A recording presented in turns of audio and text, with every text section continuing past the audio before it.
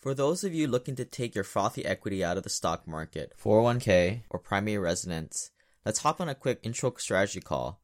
Just do me a favor and listen to the first dozen podcasts so we can really get down to business, so we don't have to talk about the weather, because you don't want to hear about weather in Hawaii. Book a call at simplepassivecashflow.com/talk. This is a story about a dude named Lane. He moved to the mainland and bought one place to stay. And then one day he went try to rent them out. And then he became one real investor man. Hey, Simple Passive Cash Flow listeners. Today we have Fortnite champion Jason here. No, he's just borrowing his kid's headset.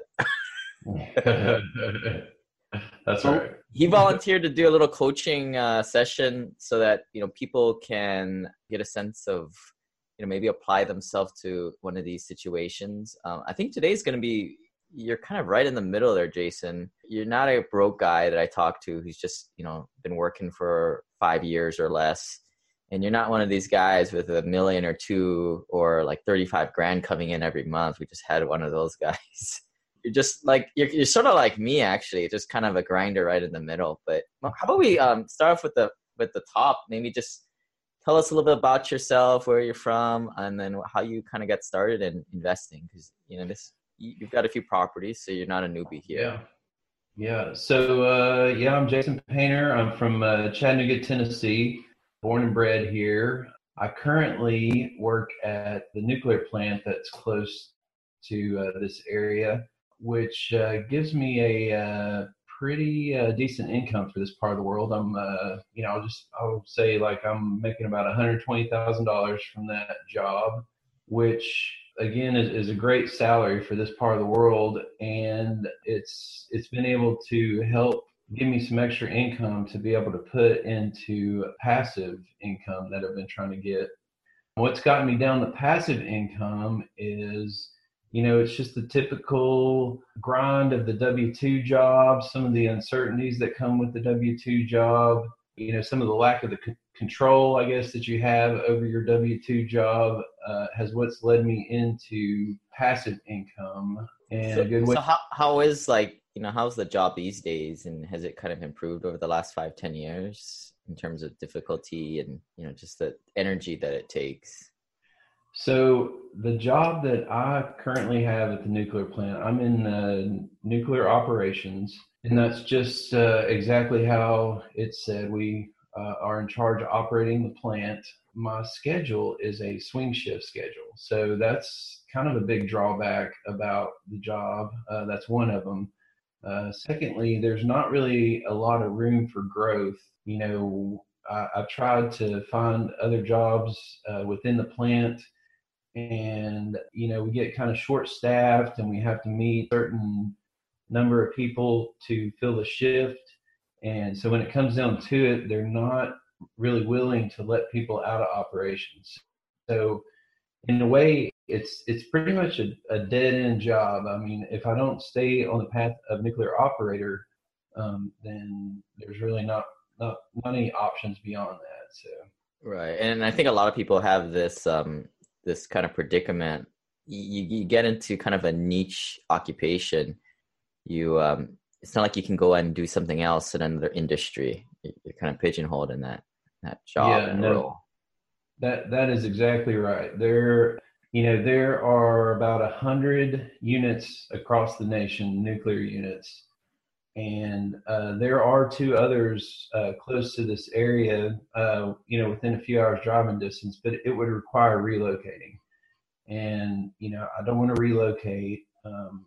The job that I have now was something that I sort of fell into through a network.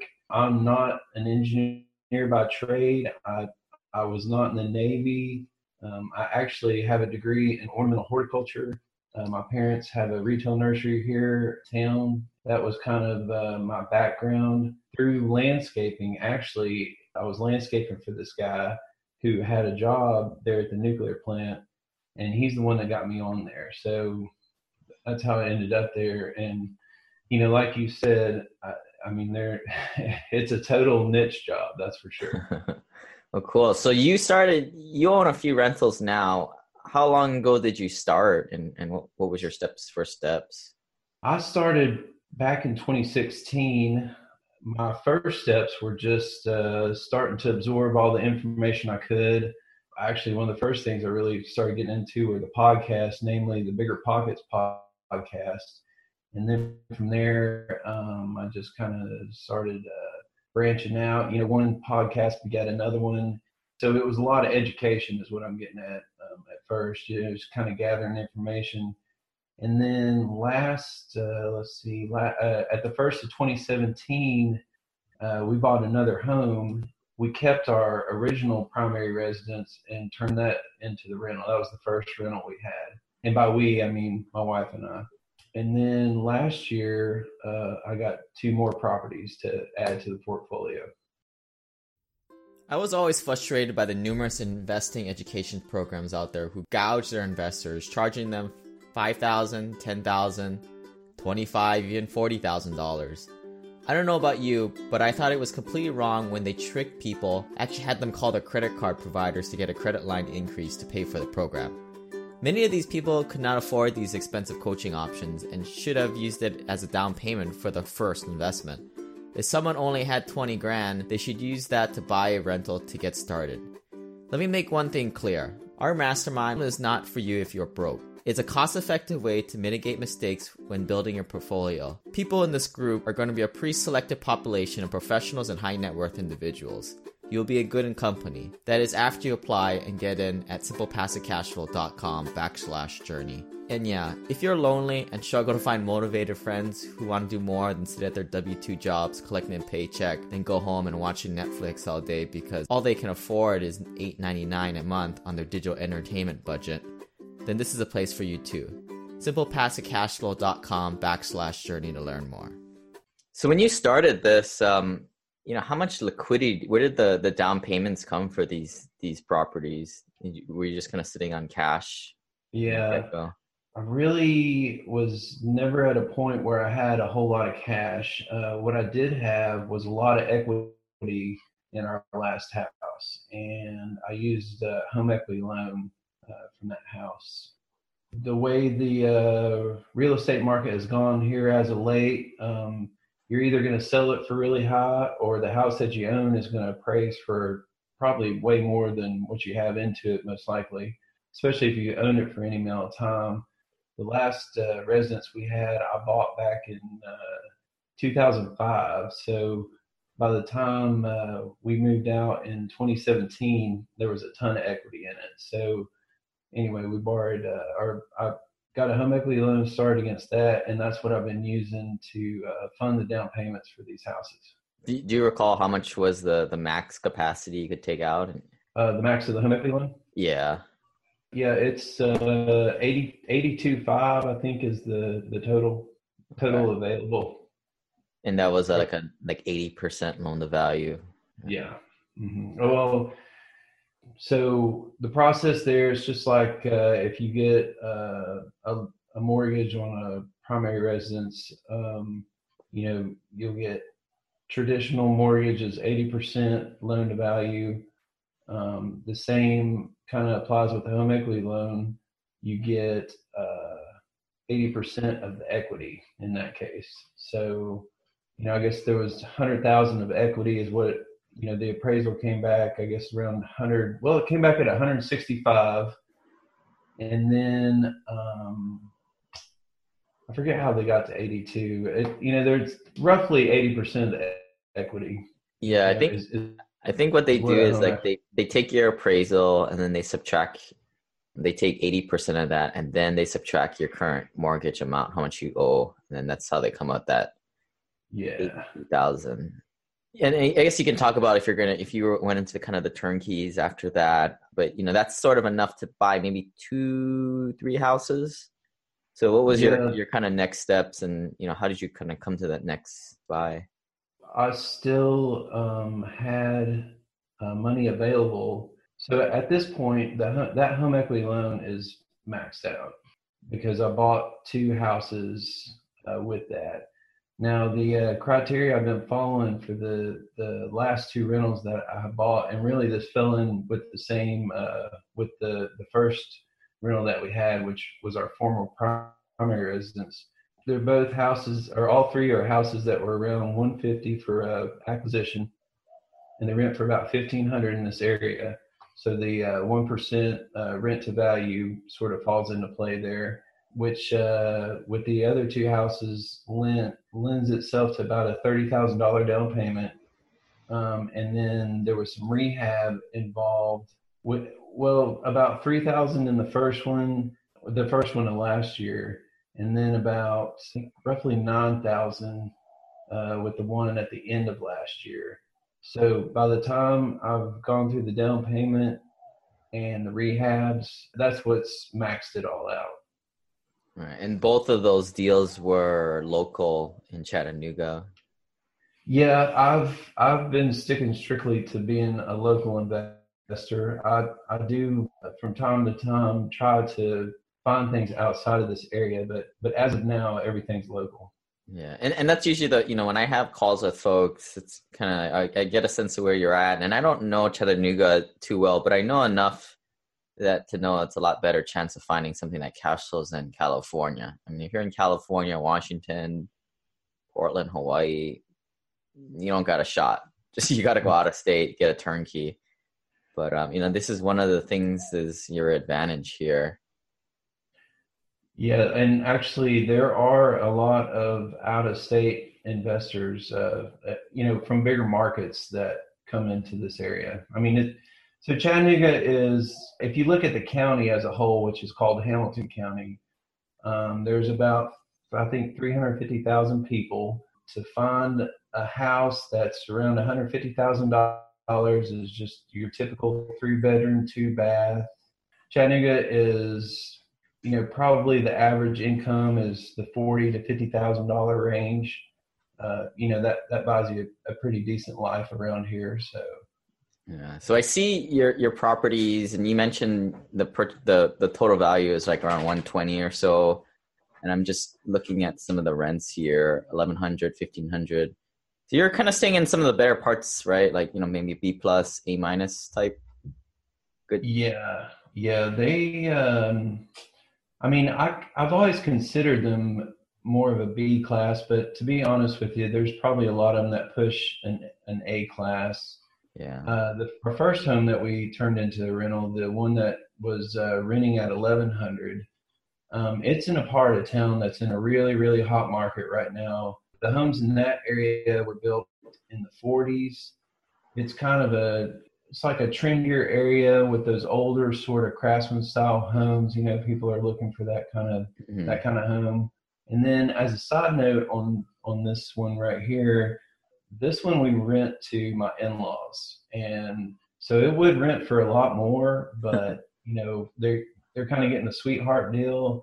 And, I'm getting a lot of maintenance free issue, or, not having a whole lot of maintenance issues, that comes with that 1,100.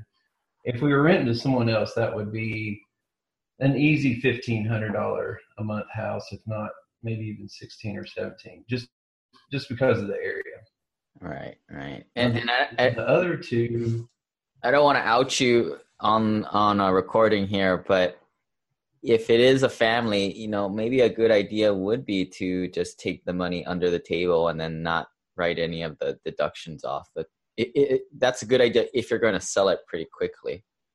But yeah, right. And I understand your point there. What I've really tried to do on this stuff is keep everything out there. So, hopefully like down the road, it helps build credit. I can use it to be more bankable, that kind of thing. So, and right. Plus on this house right here, on this East Daytona house, there are a lot tax deductions that or depreciation that we have never taken on the house. And, we're getting some of the benefits off of that as well. Because our tax liability just off of our W-2 is pretty high.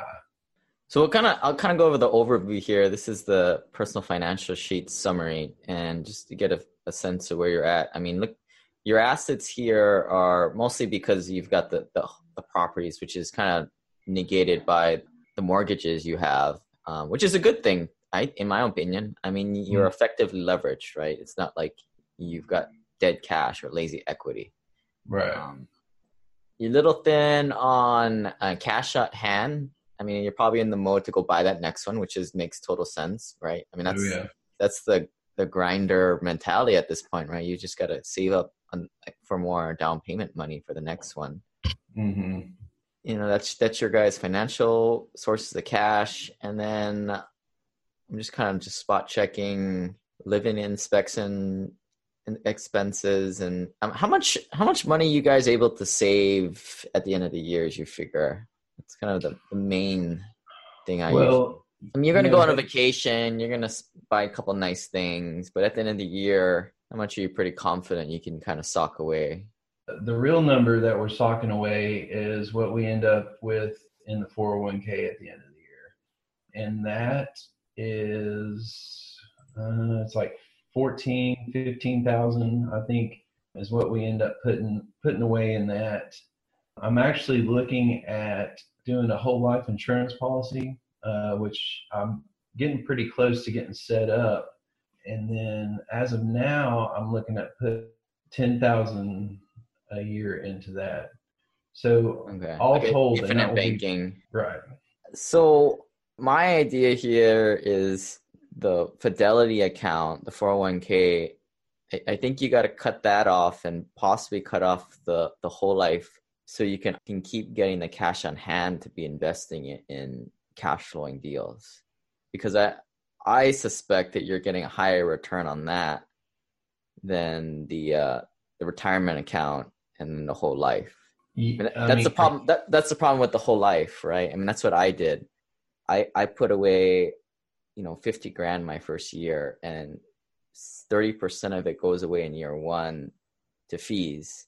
That's like half, that's $15,000. That's like half of a turnkey rental, right? That's if a turnkey rental is getting you $200 to $300 a month, that's like $100, $150 a month that I'm not getting because I socked it away in a whole life. It's infinite banking is great, but it's more for guys who have a substantial amount of net worth that they need that extra place to store cash in interim. Yeah, that's kind of the conundrum I'm at. So So let's talk about this. I mean, yeah, because I am kind of coming to a crossroads.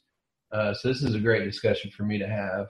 For one, with the Fidelity account, one of my concerns there of backing away from that is if I don't put the $800 a month roughly, or it's like $830 a month. Let's see, is that right? Yeah. $830 a month that I put in. If I don't do that, then I don't get the company match. Okay. What is that, like part of the goal? 3% or 6%? What is the? No, the 6%. 6%, and then they'll do it dollar for dollar or 50 cents a dollar or something like that. I think it's dollar for dollar. Okay. It's dollar for dollar. So that's the thing. I put in 833. They put in 833. So if I start backing off of that, then a lot of that goes away. So I will I'll give you that, do the 6%, get the quote unquote free money. Yeah. And I mean, I hate it, but it's hard, it just the facts of it seems to point in that direction. But I mean, that's only 6%. Are you going to put any more than that, or is that? No, I'm just saying at the minimum match. Okay. Yeah. I mean, I can put in way more than that, but I don't want to. And it's not so much that the biggest problem I have with the 401k, and I'm probably preaching to the choir here, but in studying over the 401k in the past year or two, which I've kind of been more aware. Before, I put the money in there and just forgot about it, right? Now I've gotten a little bit more cognizant of what's going on and how it works and those kinds of things. But I've come to realize, I mean, the way that the thing has grown has been from the money that me and my employer has put in there. A lot of it is not based on the returns, from the market. And, you look at it some years or some days, of course, and it's like 40% return. But, if you looked at it back in 08, 10, those time frames, it's like -20, -40. So, but I mean, that's a big angst I have about that is the value comes from the money I put in there. It's not the return. But another angst I have about that is that money is locked away. I can't do anything with it. I can get a personal loan up to 50,000 for it or out of it. But when you pay yourself back, it's like if I did the $50,000, it's like $800 something a month that I would have to pay back. So if I were to say, borrow the money to use for a down payment, the payback on that would be so expensive. It makes it prohibitive to use it to acquire some kind of passive income. Right. I think you kind of hit it on the head. Like you have to wait to get at that money in the future. Yeah. 59 and a half and I'm 41. So it's a long time away, right? That's the way definitely I feel about it.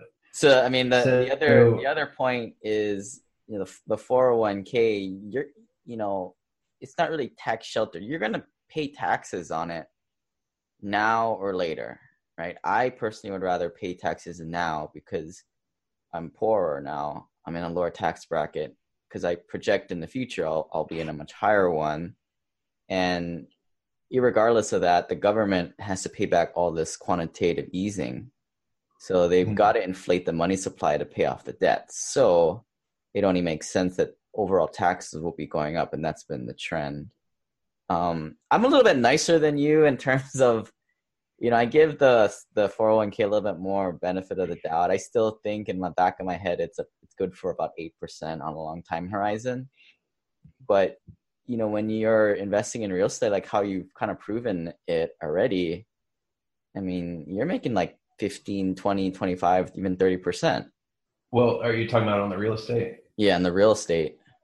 Like if you add in the taxes and inflation and things like that, you mean? Yeah, and the mortgage pay down that your tenant pays you. Yeah.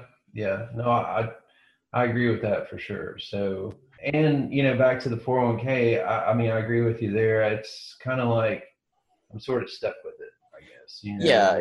You're doing the right thing now. You're just putting the minimum. What's in the past is in the past. Mm-hmm. Yeah, and so that kind of leads me to this crossroads with this whole life insurance, because right now I'm showing 4,000 on this life insurance on the sheet here, and some of that is from the deposits that I've taken off the rental houses. So I'm thinking, hey, that money's just sitting there. Why not get something out of it? That's one of my angles with the whole life insurance. Another really big thing is kind of a retirement savings vehicle, but at the same time, it's something that I can get money out of later on as the cash value builds. That's something that's really intriguing about trying to use it. The cash value will build, but it will pale in comparison to the value of your real estate holdings if you would have took that money and put it in that. And I think these life insurance guys, they're all really like kooky on how they give you all these fancy spreadsheets, but nobody gives you the opportunity costs if you would have put it in real estate instead. Yeah, right. I think that when the situation comes in when you start using the whole life is like once you've had about 5-6 houses and you're kind of you're able to save that $30,000 for the next house pretty frequently, like a couple times a year, and this will help you smooth out your liquidity curve. Yeah. I guess really the big thing about the whole life is kind of what you alluded to when we first started talking about it. Like it does make more sense when you have a lot of cash sitting around, not really doing anything. $4,000 is not really a lot of cash. That's something I could either apply to pay down these home equity loans or pay down some of these credit cards that I have, that kind of thing. Yeah. And if something happens to you, I hope nobody comes and finds me and says, dang it, I told you not to get that life insurance. But we're not talking about life insurance. We're just calling it life insurance so we don't get taxed on it. The purpose of this thing is not for the death payout. It's right. Shelter money. And as a side note, I have a short-term policy. So I don't need life insurance. I'm insured by the short-term policy that I carry through work, which Right. actually is really, really affordable. I think the whole thing for it's like a $500,000 death benefit. I'm talking about the short term now, Yeah, the term life one. or term life. Yes, that's right. It's about a 500,000 payoff death benefit. It also gives me 25,000 for my wife and 25,000 for my kid, and that cost me a whopping like $13 a month. Which, I mean, the little bit I've shopped that around, I think is really cheap. Yeah. So I have life insurance. I don't need this for death benefit. That's for sure. Yeah. It's not. Another concept I'm learning about that you might want to do more reading on as well. There's this thing called like a jailbreak 401k. Okay.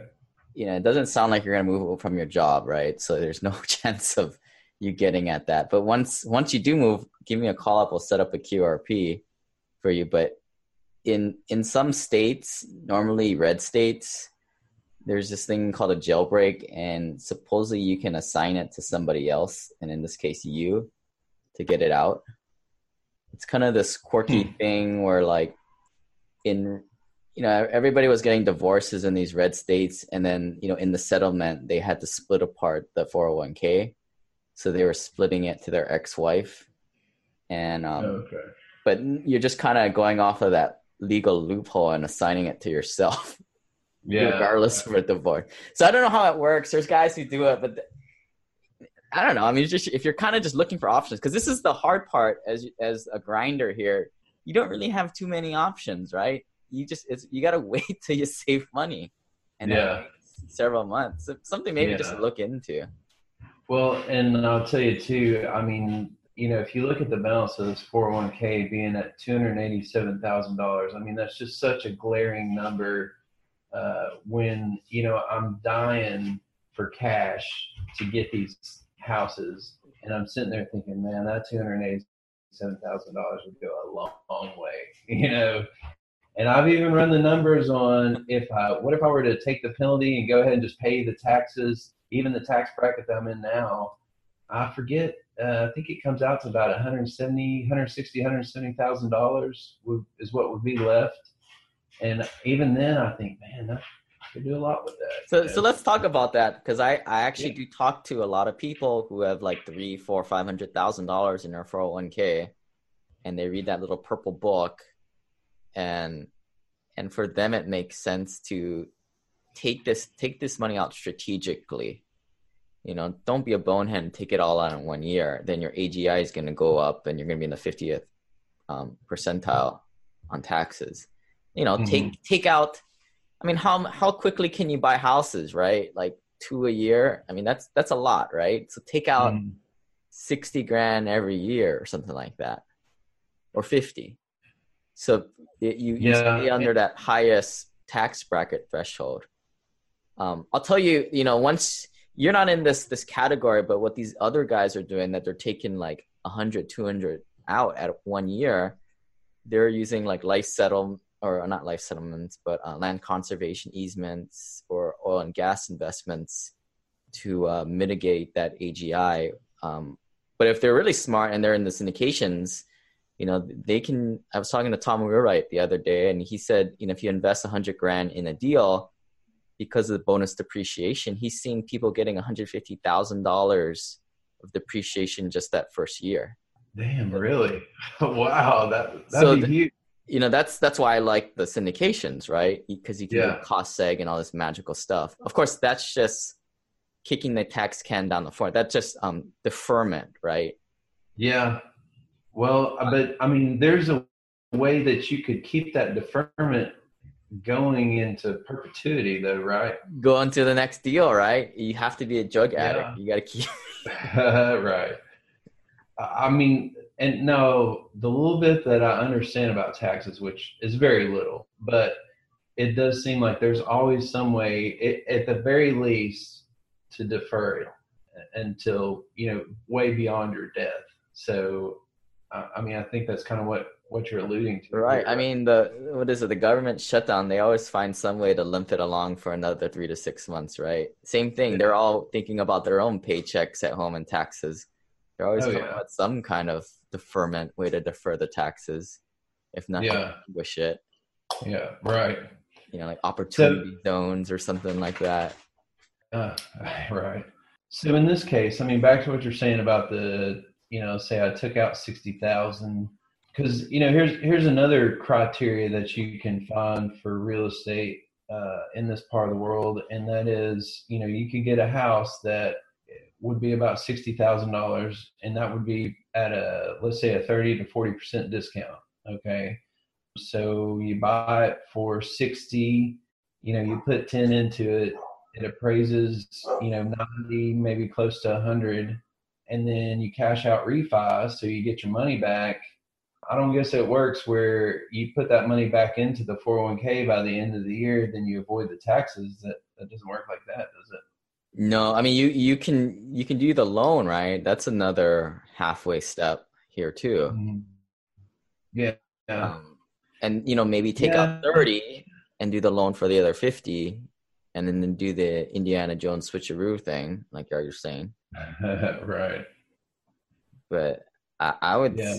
I would strongly advise just taking it out in chunks. I mean, I paid the taxes and the penalty, and then penalty's nothing. I mean, 10%, give me a break. You're going to recoup that in 6 to 18 months easily.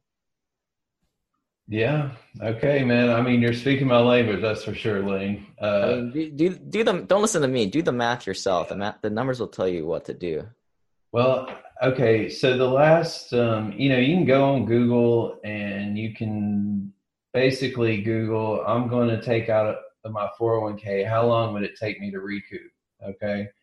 And I have run those numbers before, and I would struggle to explain it really well. I'm going to give it a try.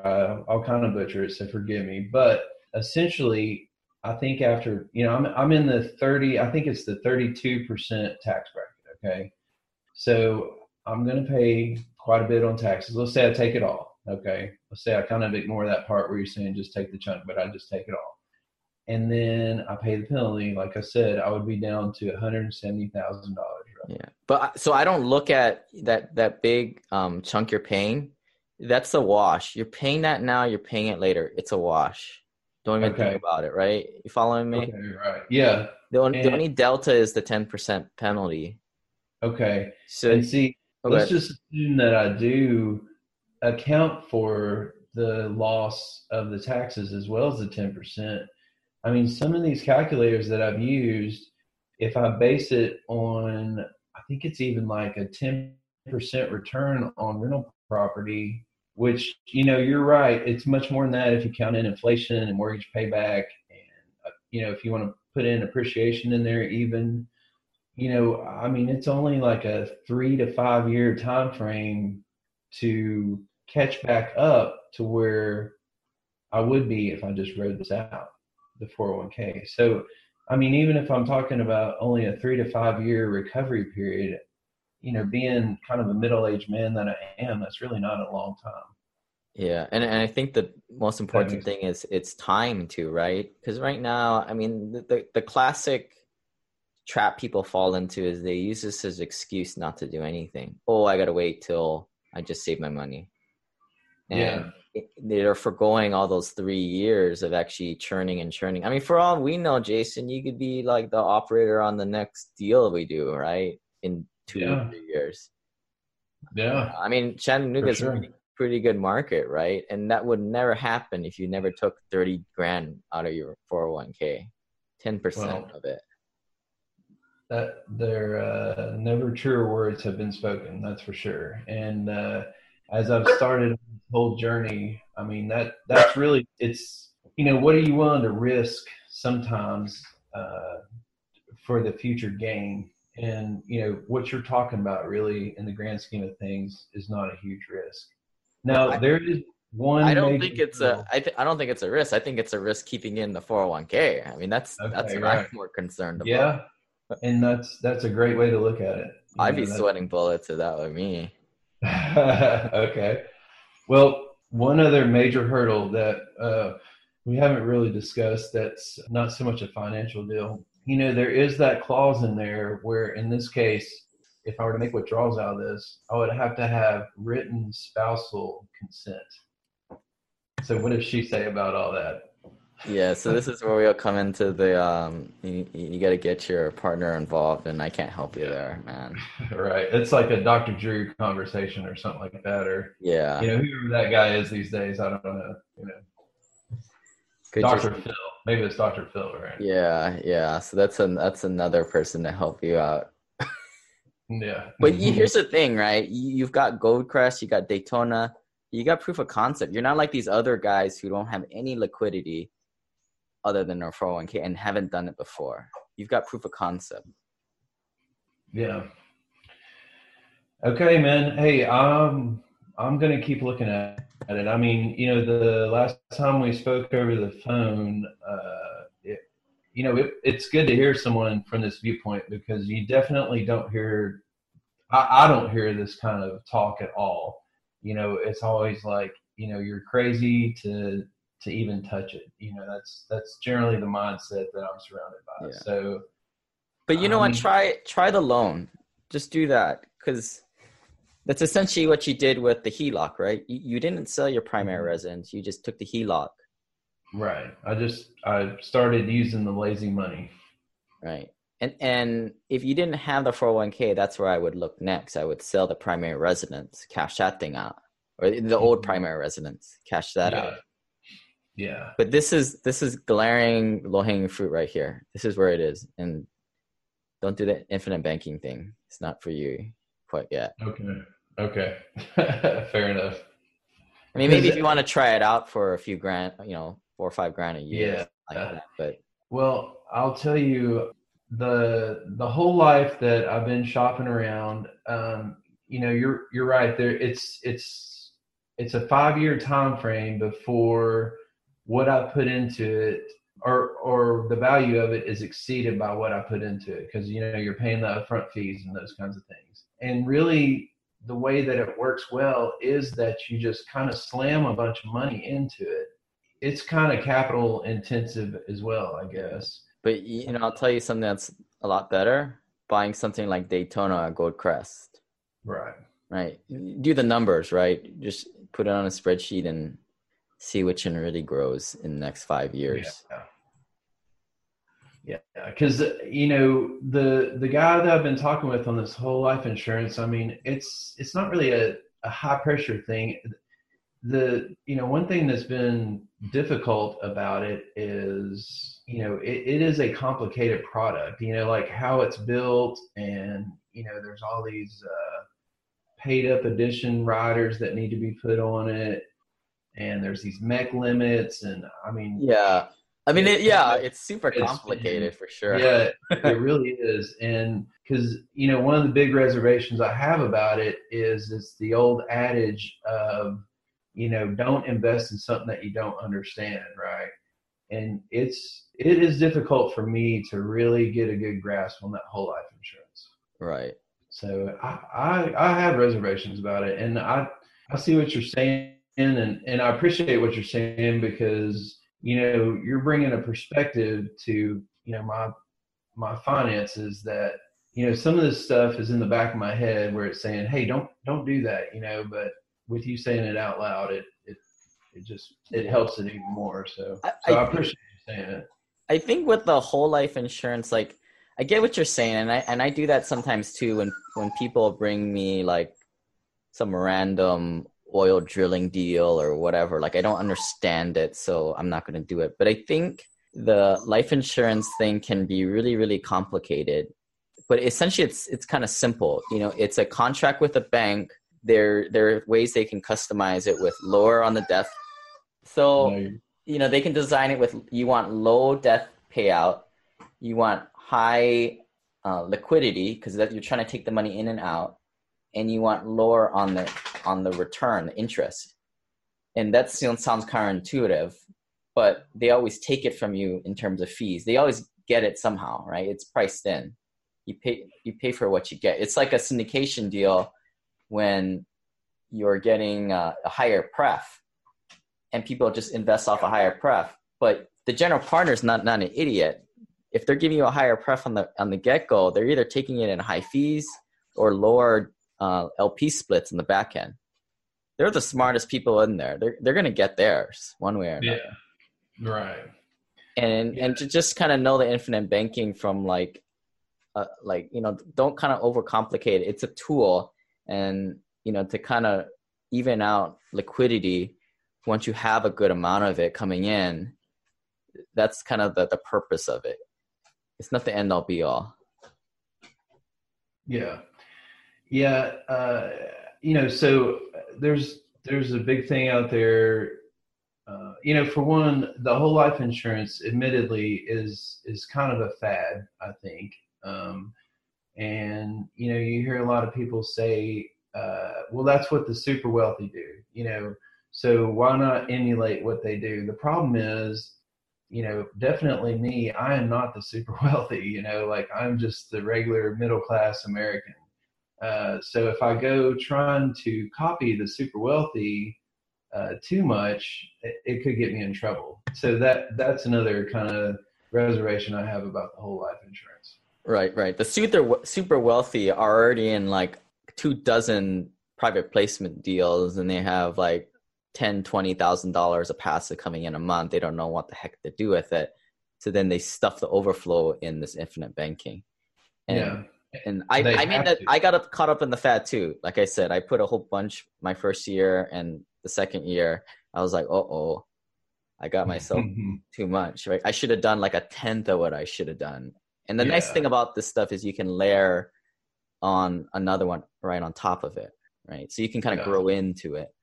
Yeah, or just go get another one. See, that's kind of another thing about it too, is, this started out with like, hey, I'll put $4,000 in this year and I'll pay a $400 a month premium. Well, now it's ballooned to this like, well, do $20,000 this first year because you need to put in an extra $10,000 for paid up addition riders and other such things.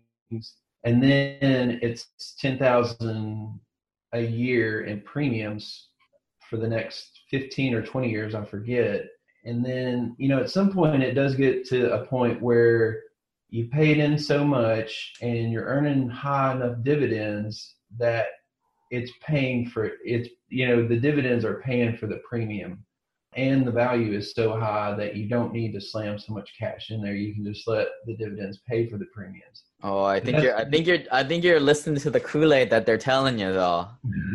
It's kind of true. That's kind of true, but like, just figure out what the money would have grown to if you would have bought more of these single family homes.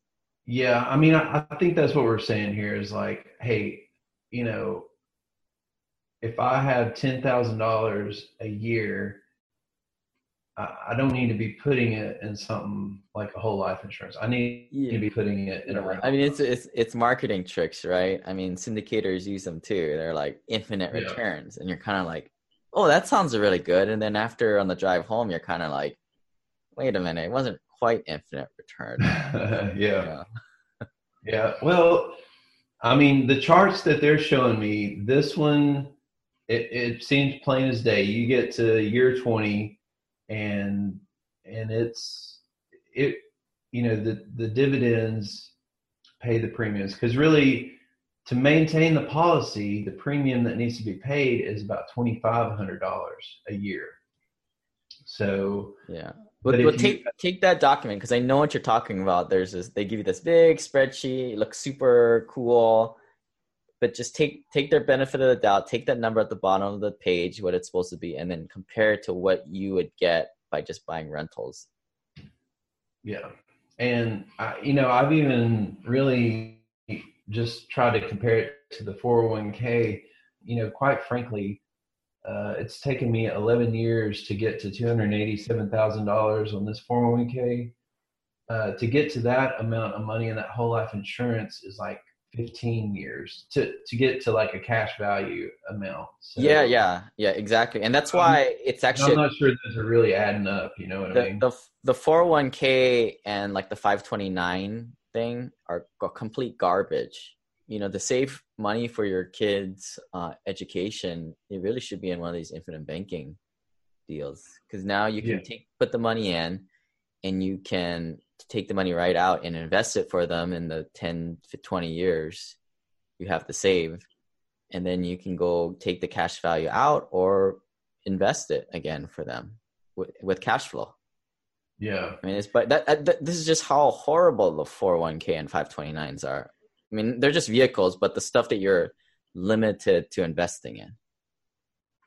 Yeah. I mean, really, where the whole life insurance policy made more sense was, I wish it would have been a choice. Hey, you can have a whole life insurance policy or you can have a 401k when I started the job. That was never going to happen. But had that been the option, the whole life insurance policy would have made more sense in that case, because I could get the cash. I'd have it up to 250, 280, whatever right now. I'd be able to borrow out of it. Even though there might be less value there, I would still be able to use it at less of a penalty. Right. But that's not what they had not what life insurance people sell. They don't sell an banking type design. Yeah. And that would have had to have happened 11 years ago. So I mean, it's really kind of a moot point at this stage in the game. So yeah. But you're on a plan here to buy a rental every year, right? Regardless, I mean, you're able to save that much. I think if you kind of come up with a plan, it sounds like you got to talk with the boss there, and you might be able to bump that up to 2 properties a year. I mean, in the next few years, you're going to be up to almost double digits. And, I think once you get up to 6 to 10 rentals, that's when things really start to get exciting. I mean, it took me so long just to get up to like the 10. Yeah, I definitely. So my goals here, as far as the rentals go, last year it was to try to get 10 within 2 years. I think I'm starting to realize that might be a little lofty. I would be extremely satisfied if I were to gain 3 this year. Yeah. I actually don't really like those goals, because I always hear it from like these young 10X kids. I'm going to get 100 units or whatever, and they don't have a jack. They don't even have a job. I think a good goal is to like look at how much money you're able to save a year and how much liquidity or tappable liquidity you have, like the 401k, and come up with a good game plan of like how much can you transfer from that illiquid money to rentals. Mm-hmm. I think that's and I think for you could get a grade C year for you would be 1. A B would be 2. I think an A for you would be a 3, and just take it 1 year by 1 year. Mm-hmm. Yeah, for sure. I kind of feel like, I mean, getting the 2 last year. So there's 2 hurdles I have with acquiring rental properties right now. The biggest one is actually finding the deal that works. I mean, that's the biggest one. Honestly, getting the cash. I mean, if I had to, I'm starting to get out there and network even locally enough to where if I needed to get private money, it's available. And if you are able to buy a deal right, it would be the kind of deal where, you could cash out refi and then, get the money back out and then kind of rinse and repeat, that sort of thing. So that's kind of the one option that's out there. And I think that might be one way to sort of kind of speed the process up. Yeah. And I get the sense you like doing this a lot better than I do, kind of going out, finding the deal and working the rehab. It's a sickness I have, yes. Yeah. Well, it's good. You got a hobby, so that's good. Yeah. There is good and bad things with it. I mean, I think what you're alluding to is, I spend a lot of time working on it. I spend a lot of time working in the houses. So you're actually doing the work. Yes. And I mean, that's something that I'm quite capable of doing. I also am able to create the time, not create, but I have the time to do it.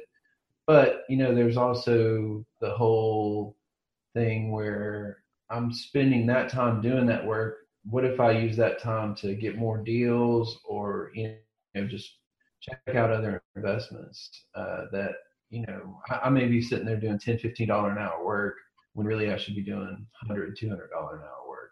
Yeah, I mean, well, you're hitting it right on the head. I mean, you're aware of it, so you'll get there. Yeah, Awareness is the but thing. right now, unfortunately, this is the system that I've created. It's the system that works. Even though there are things that I know, there's still lots to learn, and these experiences. I mean, just like the spreadsheet that we're looking at here, it's just all something to learn from. So, I would like a lot of these numbers to start getting better. A lot of these differences in acquisition versus the appraisal of the properties. I want that spread to increase, the prices on the rentals to increase, which is more of a market thing. I definitely don't want to get into rentals that are at the top of the market. There's obviously those problems there, but just looking at the spreadsheet, I mean, it's definitely something to learn from.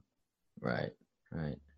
So I think you got some action items. You got to think about the 401k, and then you've got the goal of doing 1 to 3 deals a year, and then you're kind of aware that you need to kind of step out of the business and put your time more in high dollar an hour tasks. Was there anything off the top of your head? I mean, you got a game plan moving forward? My criteria before has been the 1% rent to value. I'm going to start looking more at distressed properties, that are not such a high acquisition number. And then, another big thing, because especially this Brock Road house, there's some possibilities there of a good cash out refi. So, if I stick to a lower acquisition cost with more distress, I can cash out. It's a property that you'd be more likely to cash out refi. And I think that's a good way to build up cash available to keep building a portfolio. I think that's a perfect plan. If I put on my Dr. Phil hat on, the more risk you take on, the more chance of a burnout or dropping the ball here on a deal, which happens. And then now someone won't let you touch your 401k. Something to be mindful of. Yeah. Well, something I've really kind of realized with the Brock Road and the Goldcrest house is, there definitely the Brock Road, it was turnkey, but there were improvements that I realized I could make to add value to it, especially like on the appraisal end. And I'm also realizing too that if you're adding value to the house, that adds appraisal value, it also adds rental value to it as well. So, it's kind of the old 2 birds with 1 stone there. Yeah. The single point of failure I'm alluding to is like, a contractor running off with your money or a bad appraisal coming back. That's kind of that's the whammy. Yeah. So with the strategy I have going on, it's the appraisal value that is the risk.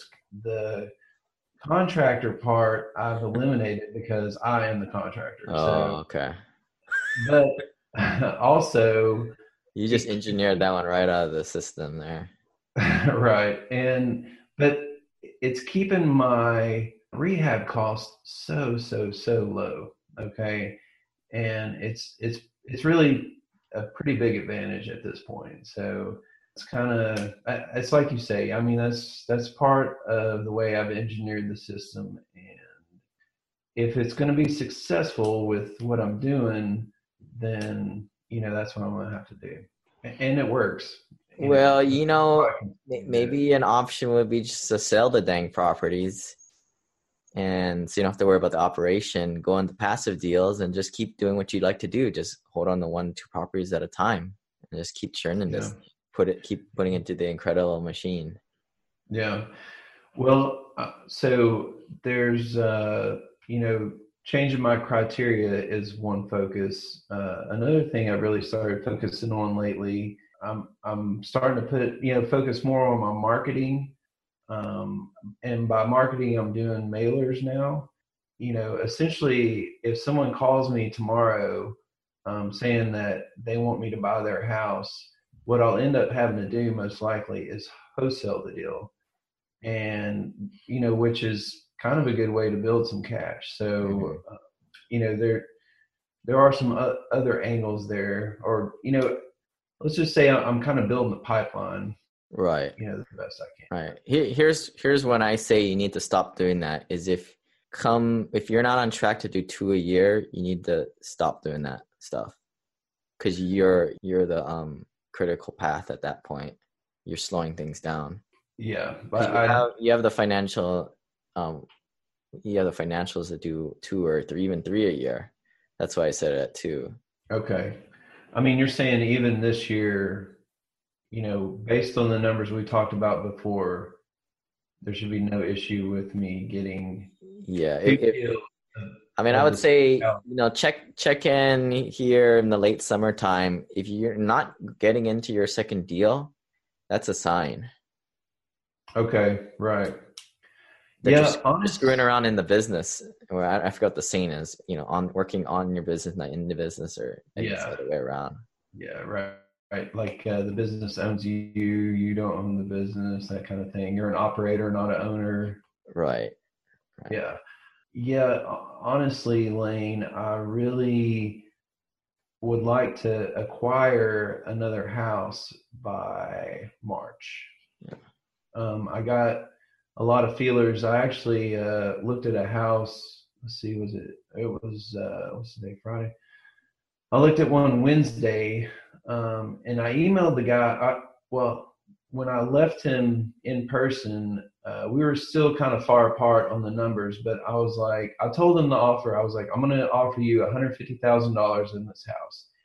And he was asking like 168, which really, I think he probably could get it. It turned out it was much closer to retail than I realized when I got there. Like the pictures, you never know. It's like, hey, that looks pretty nice, but you get there in person, and it's not that way. Well, this one was more retail.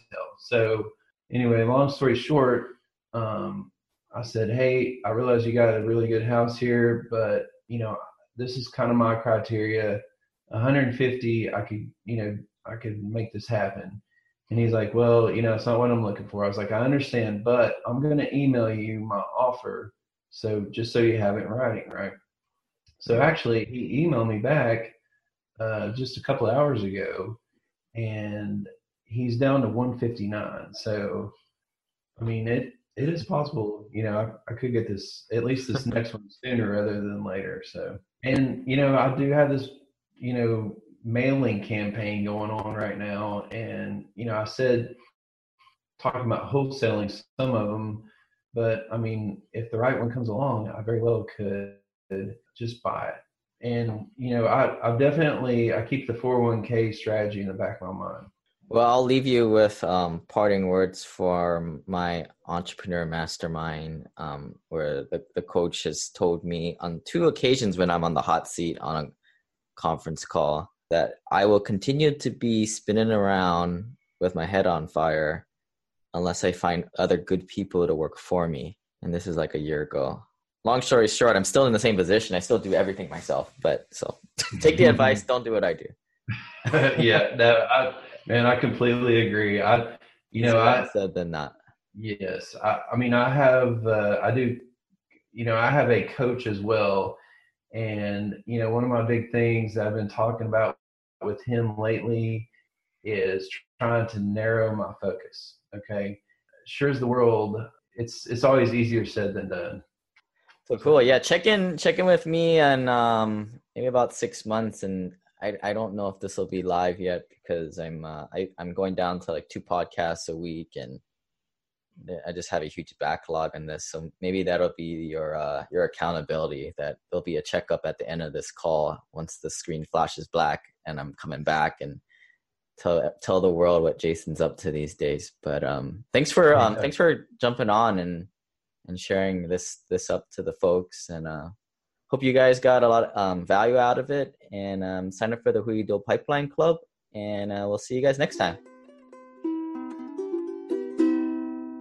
This website offers very general information concerning real estate for investment purposes. Every investor situation is unique. Always seek the services of licensed third-party appraisers and inspectors to verify the value and condition of any property you intend to purchase. Use the services of professional title and escrow companies and licensed tax, investment, and or legal advisor before relying on any information contained herein. Information is not guaranteed, as in every investment there is risk. The content found here is just my opinion, and things change, and I reserve the right to change my mind. Above all else, do your own analysis and think for yourself, because in the end, you are the only person who is going to look out for your best interests.